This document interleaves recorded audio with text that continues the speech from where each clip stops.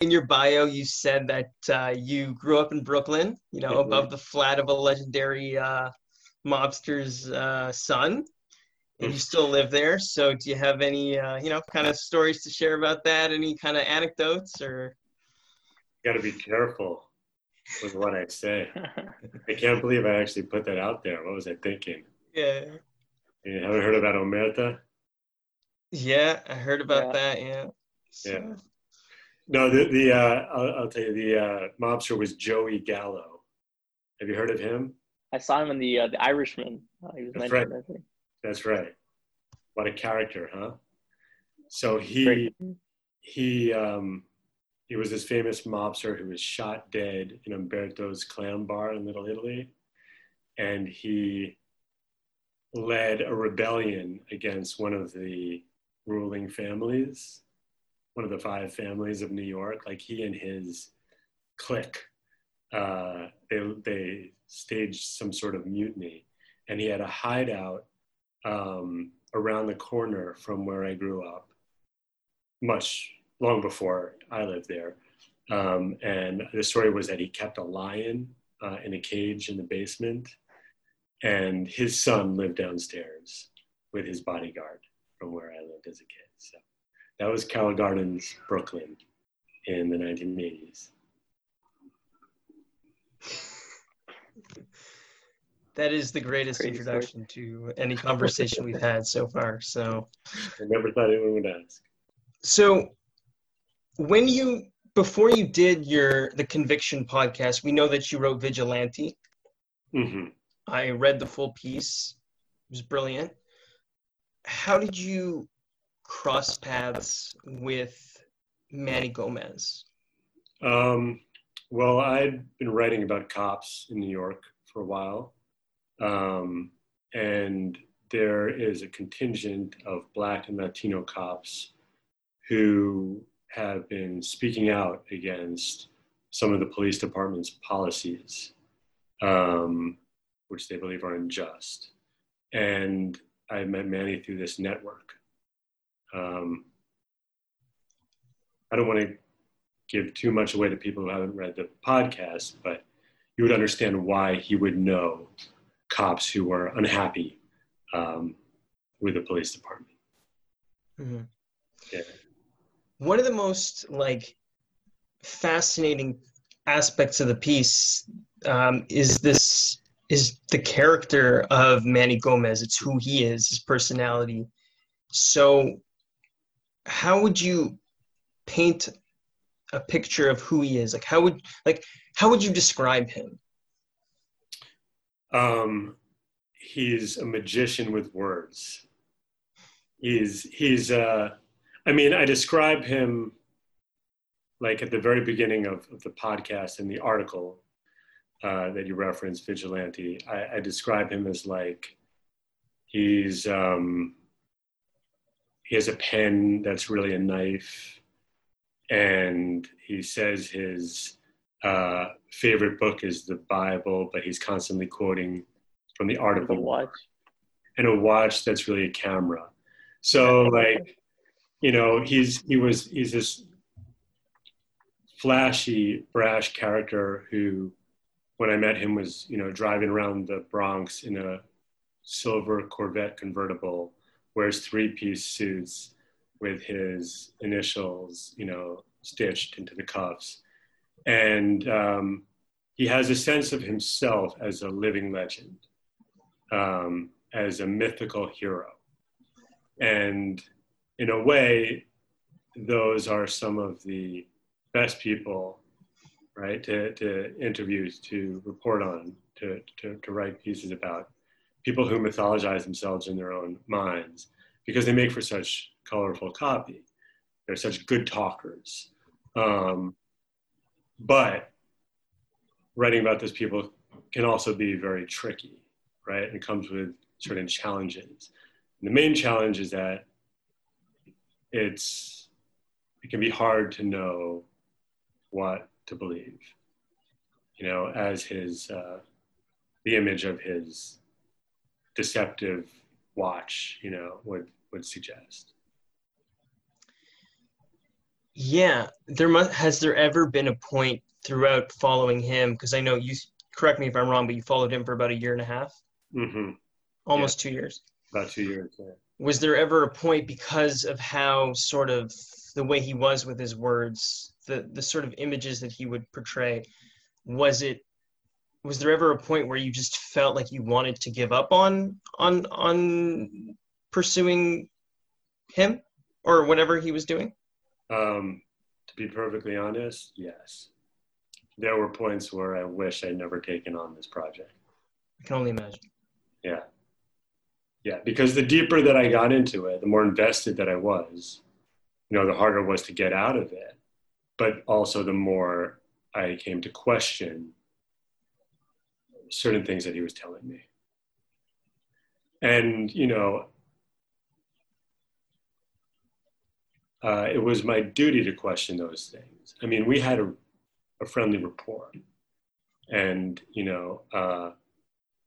Manny is a very likable guy in many ways. But my job isn't to like him.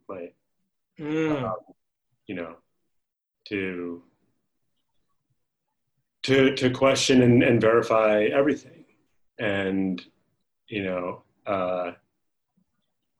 that's like always an element of any investigative piece, right? But usually you have your sources you basically trust, and then you have the object of the investigation, the person you're looking into. But this was a case where everybody I was writing about had an angle and had an agenda, and it would have been foolish to take anyone at their word. Yeah, there must have been moments where you must have been genuinely angry with him. Just yeah, there were times where I got pretty frustrated, and I think like probably comes across in the last episode when I call him. There's a recording of that phone call from the courtroom. Yeah, so there were a few moments like that. So here's the thing, though. Have you ever interviewed somebody like this? Because if not, how do you prepare to actually get as much genuine, authentic information from him as possible? Because one of the things that comes to mind is the first clip of episode 1. I mean, the first scene where he's like, "Are you busting my balls?" Right? Something to that nature. So I'm just thinking to myself, okay, like right off the bat, he's got a wall there. Yeah. So how did you just, is it a matter of time? Is it a matter of your personality? How did I get him to like open up? Or yeah, I mean, what was it that allowed him to eventually open up to the point where you were able to tell a story? I had no trouble getting him to talk to me initially. He was dying to talk to somebody. He had this whole story about how he'd been wronged, and he was on this mission to right the wrongs of society and the wrongs that had been done to him. And he was, Don Quixote looking for his Cervantes. And that might sound incredibly pretentious, but it's something he literally said, and it's less pretentious coming from him. But yeah, he was looking for me to tell this sort of hero narrative about him, and based on my initial meetings with him, my initial interviews, I was perfectly willing to tell that story. I was like, this guy's a little rough around the edges, but that's, there's nothing wrong with that. It only became a problem much later in the reporting process when, again, I began to doubt certain important things that he was telling me. And at that point, I did lose access to him for a period. And it was hard to regain the access. Well, it took a while to regain the access, but in a way it wasn't really that hard. I didn't really have to do anything. I think he came back to me because he still wanted this story to be told. So he started to close off when you were telling him that you were doubtful of certain accounts? Yeah. When I started revealing that I'd done, some reporting that maybe contradicted what he was saying, or at least presented an opposing point of view. I think like he's someone who operates with a unmitigated sense of self-righteousness, right? Like in his mind, he's virtually incapable of doing anything wrong. And that's what makes him so tricky, because, often whenever you're talking to a source like that, right? Someone who has a story of being wronged, they have their story that they want you to tell, and they'll often be disappointed if you don't tell it the way they see it, right? That's happened a lot. But I've talked to people like that. I've had stories like that where people will be self-critical. They'll say, I wonder if this was my fault. Maybe I was complicit. Maybe I did something wrong. I've had sources even say, I hope you'll interview my adversaries, my critics, because I want the story to reflect a neutral perspective and to benefit from the credibility that would come with that. But Manny wasn't like that. He was like, this is how I see it, and it's the only legitimate way to see it. And there's no way that, he refused even the slightest suggestion that he bore any responsibility for his circumstances. And that's what made our relationship, at least in my mind, very difficult. He might have a different answer, right? But I think it's also what made him effective in his niche, right? Which is that he's a private investigator who has set himself a task that virtually hardly anybody would want. Taking on the police department, and fighting the police department, in the most brazen, loud, obnoxious way. I mean, that's there aren't that many people who would want that job or who would want that role, but it's a role that is arguably necessary, and Manny occupied it. And so I think, in a way, although he sees things in black and white, I see him as living in a gray area where as we all do, where some of the same things that made him so difficult, so problematic, also made him effective at performing what is arguably a very important mission. One of the things that I felt was interesting that you kept in was the relationship that he has with his mother. You started off episode 2 with just like this. Yeah, just that was really. Why did you do that? Did you think it worked, or I thought it worked 100%. Yeah. Can I tell you? I thought it worked because actually, let me ask you the question and then see. Because I thought it worked because it helped me connect with him more. Yeah. Well, yeah. I mean, I don't know if that was the conscious reason behind it, but I certainly he loves his mom, right? And he would talk about his mom all the time and his love for his mother. And yeah, I felt like a lot of sympathy or a certain tenderness to him when he would talk about that relationship. And I'm glad that's in the story. I think that's like an important facet of him. He's someone who does have this sort of tender, childlike quality. Um, and he's just, you know, this guy who loves his mom. Like, you know, it's great. But but we brought that clip into the piece because he, the image of the eyeball, I think, like, just resonated with us on a lot of levels. And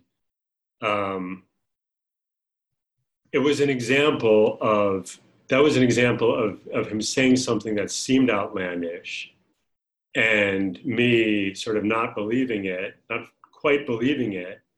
And then, you know, the circumstances revealing that it was basically true, right? So, I mean, that's the other thing that made him so tricky. It's not like he was just someone who made shit up, and then after a while, you kind of figured out that it was all, you know, bullshit. And that would have been easier. Then I could have just dismissed it, you know, and I would have dropped the story. But he's someone who actually has done unbelievable things. I mean, he says outlandish things, and at least half the time they turn out to be true. I mean, you can never, I mean, maybe more than half the time. You know, I mean, there weren't that many instances where what he said just completely didn't line up with the facts as I saw them. But yeah, so there was always, there began to be an element of doubt, you know, in my perception of him. But there was, then I would doubt my own doubt. And then one more thing is just this idea of, it was pretty, I guess, a little comical. I don't know if that was the intention, but your argument with him about Icarus, it wasn't an argument, but it was like a difference of perception, right? Yeah. And like, so what does that reveal about Manny, I guess? Well, first of all, that he sees things differently from anybody, right? So this is like, you're referring to a part of the story where he has a painting of Icarus on the wall, being, you know, having fallen from the sky, and he's being cradled by like a group of nymphs, and Manny saw this as a heroic portrait of a man who had attempted to do the impossible. And I was like, I just pointed out that most people, or at least as far as I know, most people see Icarus as a symbol of something else, as a symbol of hubris. And what's amazing about Manny, and says everything about Manny, is he didn't say, oh, you're right, or we agree to disagree. He said, that's bullshit. This is about a man who dared to fly past the sun. And so he sees things differently, and he doesn't back down. What a story, anyway. Yeah, no, I'm enjoying it a lot. I'm currently listening to it. Okay, cool. It's fascinating. I wanted to ask you a few things, however, more, I guess, on the technical side.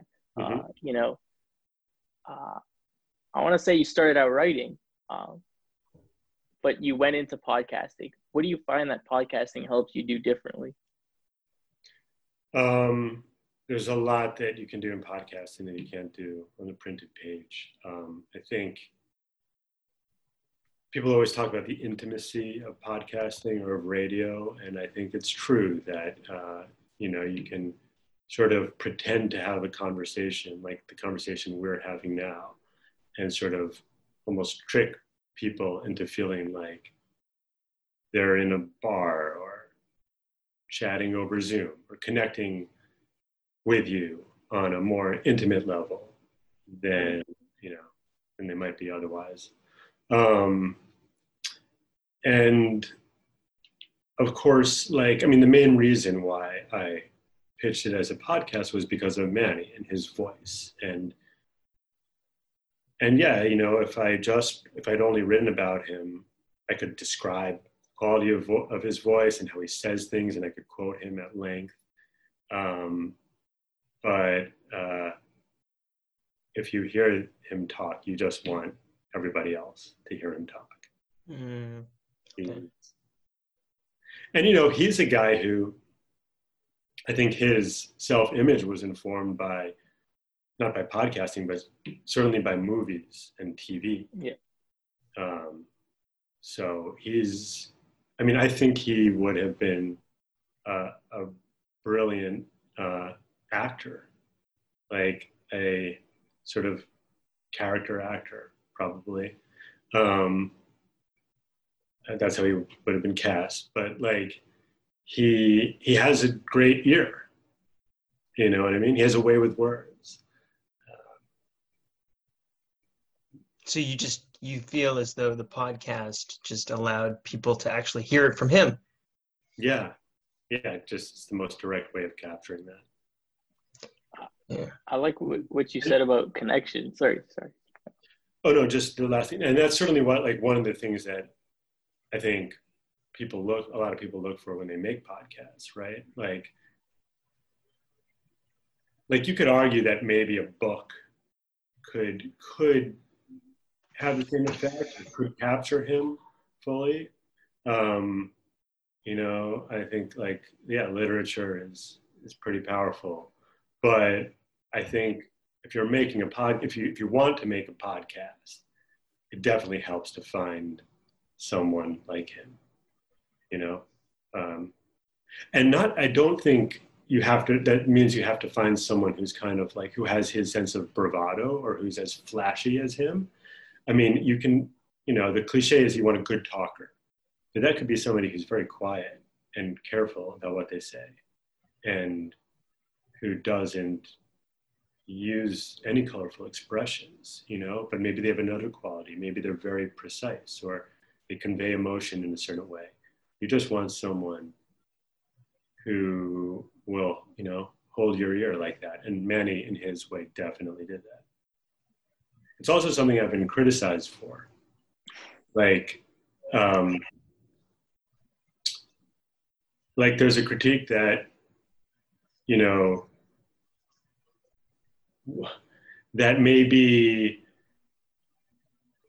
one should be careful about building a narrative around someone who's just a good talker, right? Or not that Manny's just a good talker, but that like he's a charismatic figure, and that naturally makes him appealing to a reporter, but it doesn't necessarily mean that's the best story or the most important story that you should be trying to tell. And I think there's some legitimacy to that. Yeah, and you also add credibility to your argument, mentioning those, I guess, like complaints about that way of telling the story. Right, I just did what I said Manny doesn't do. But you know, it's interesting you said early on about connection. You get a better connection with the podcast. I do find that. I listen to numerous podcasts, not necessarily all story based, but I find the ones that are story based really compelling. And I think it's also very interesting that, you know, I hear your voice now. It's very, I find that funny. Just like I'm talking to the person I'm listening to. It's, I feel like I almost kind of maybe know you a little bit. I don't know. Yeah, that's the magic trick, right? Also, the timbre of your voice is very unique. It draws the listener in. Uh-huh. Yeah, it's just so nice. It's like soothing. Yeah. Thank you. I think people either find it soothing or it puts them to sleep. But yeah. Don't listen to driving. Now, with Gimlet, was there any kind of pushback, or were they really kind of, you know, were they very supportive of the whole vision, the whole process? Yeah, they were supportive. I mean, there was a series of, like, I had to make a couple pilots for them. So there was like a series of tests that I had to pass before they fully committed to it. But eventually they figured out that it was something they wanted to do. And what's that process look like? Like when you work with them in the studio, or you're, I guess, putting it together, are you working with other people? How are you coming to these decisions? What to keep, what to cut? Well, I did like maybe a half a year of reporting on my own before they picked it up. And then there was this whole pilot process, which I don't think they really use anymore, but they assigned me a producer, and we continued to go out and get tape and bring it back to the studio. And then they assigned us editors. So we cobbled together a couple episodes that ended up sounding nothing like, they sounded nothing like what we ended up with, right? But they were good enough, I guess, that that Gimlet decided to commit to the project. So then we had a whole staff. They assigned a whole staff to the project. So we had a number of producers and editors, and we were still like reporting, right, almost up until the very end. So I'd go out with one or two producers and get tape. And then at the same time, we're bringing it back and initially mapping out the story, putting big chunks of tape on a sort of outline, and then moving them around, and then slowly, refining the writing and the tape. And that took about 9 months, that whole process. So it transformed how the show, like basically, like you before to like what was the final product, it completely changed. That's really interesting. Yeah, because when we turned in the pilot, let's see, that was in I don't even remember what year it was, but I think it was the end of 2017, and the show came out at the beginning of 2019. So, and events were unfolding, right? Like that whole time. We were going out and reporting what was happening, in the Bronx. So, yeah, the story, we didn't have an ending yet. We didn't really even have a middle. Yeah. If you could go back and just change something about the way that you did the story, I suppose just the original story, would you have changed something, or what would you have changed? There's one line that I would change. So you've listened to the whole thing. Yeah. So it's at the end, I have this like sort of monologue that I deliver. That's one of, I think, probably the best piece of writing in the piece. Wasn't by me.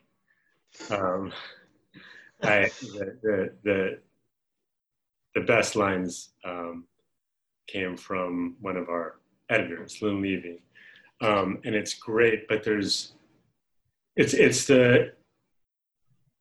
the passage where I sort of like deliberate over like the idea of a hero, and I make the point that like nobody in the story is black and white. Right? Nobody in the story seems to necessarily be all good or all bad. But the problem with the whole criminal justice system, one of the problems, is that it basically it slots people into those categories of being good and bad. And once you've been branded as a criminal, for example, in the justice system, then it's as everybody knows, it's very hard to overcome that.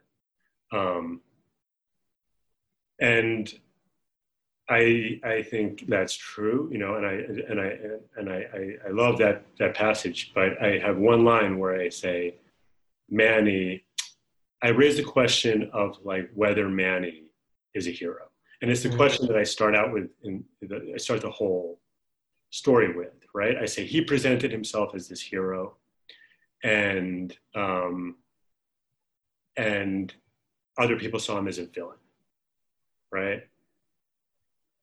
And I say at the end, I was like, now I'm ready to answer that question. I have the answer. And the answer is that he's not a hero. But he's also, but in a way that the whole idea of looking at people as heroes or as villains is the problem, right? And I think if I went back, I probably wouldn't write that he's not a hero. Because I don't know if I need to answer that question, actually. I think I felt like I didn't want to set up a conflict and not resolve it. I didn't want to set up a question and not deliver an answer at the end. And I think a lot of like podcasts have been criticized, narrative podcasts have been criticized for failing to deliver, right? A concrete solution, for failing to solve the crime, right? Or identify the killer. And so I felt like compelled, like that I had to answer that question. And now, this is something that has been criticized too, that I've thought about, and I'm not sure I did have to do that. I wonder if even by saying he's not a hero, I'm sort of playing into that rubric. That's a really interesting point. Damn. Yeah, that's great. Yeah, I personally just have one more question, actually two, but I feel like I could be here for hours. But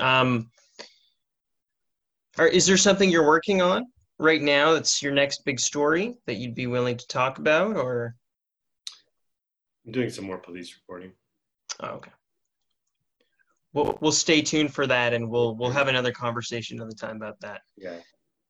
But I'm looking at the background, the bookshelf there, and in our household, we are very firm believers in a good bookshelf.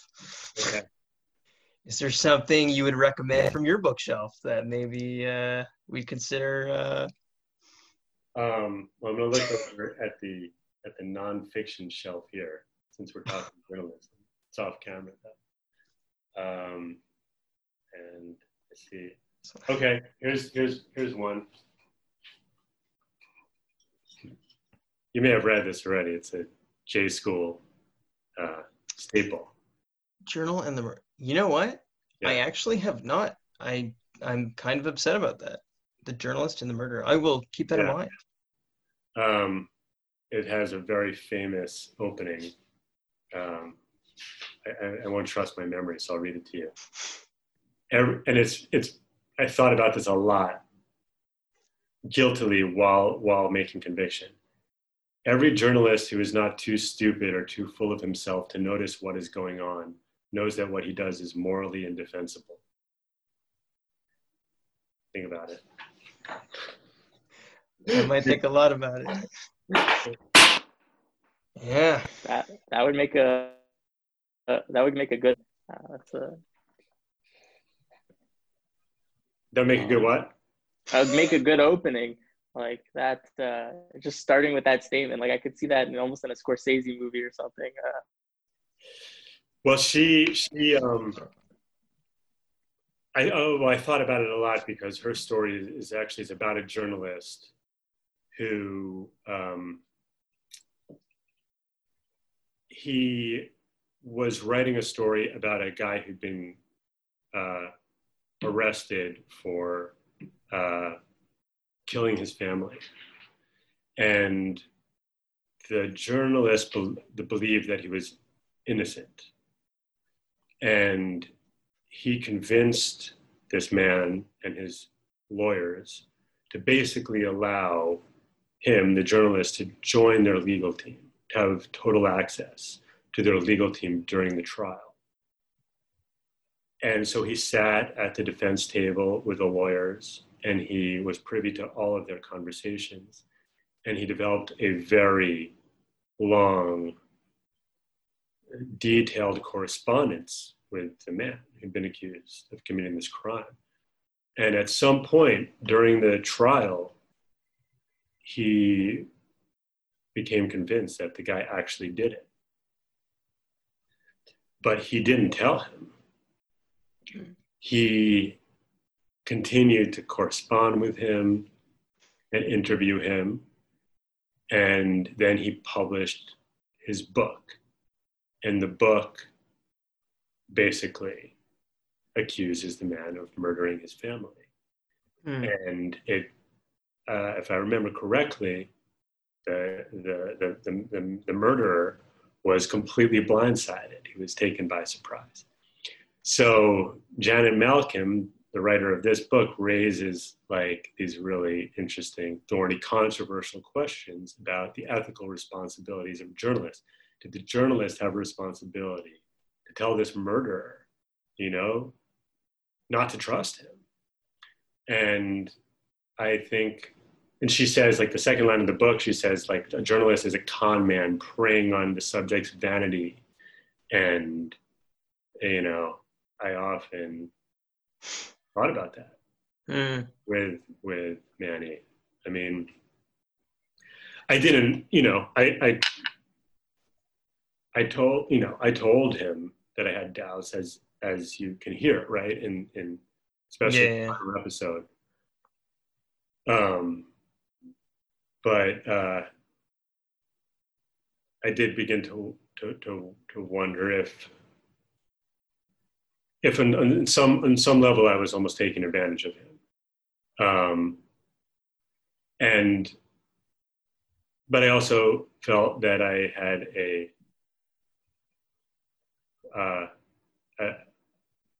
well, you know, I won't even try to justify it. I thought about that.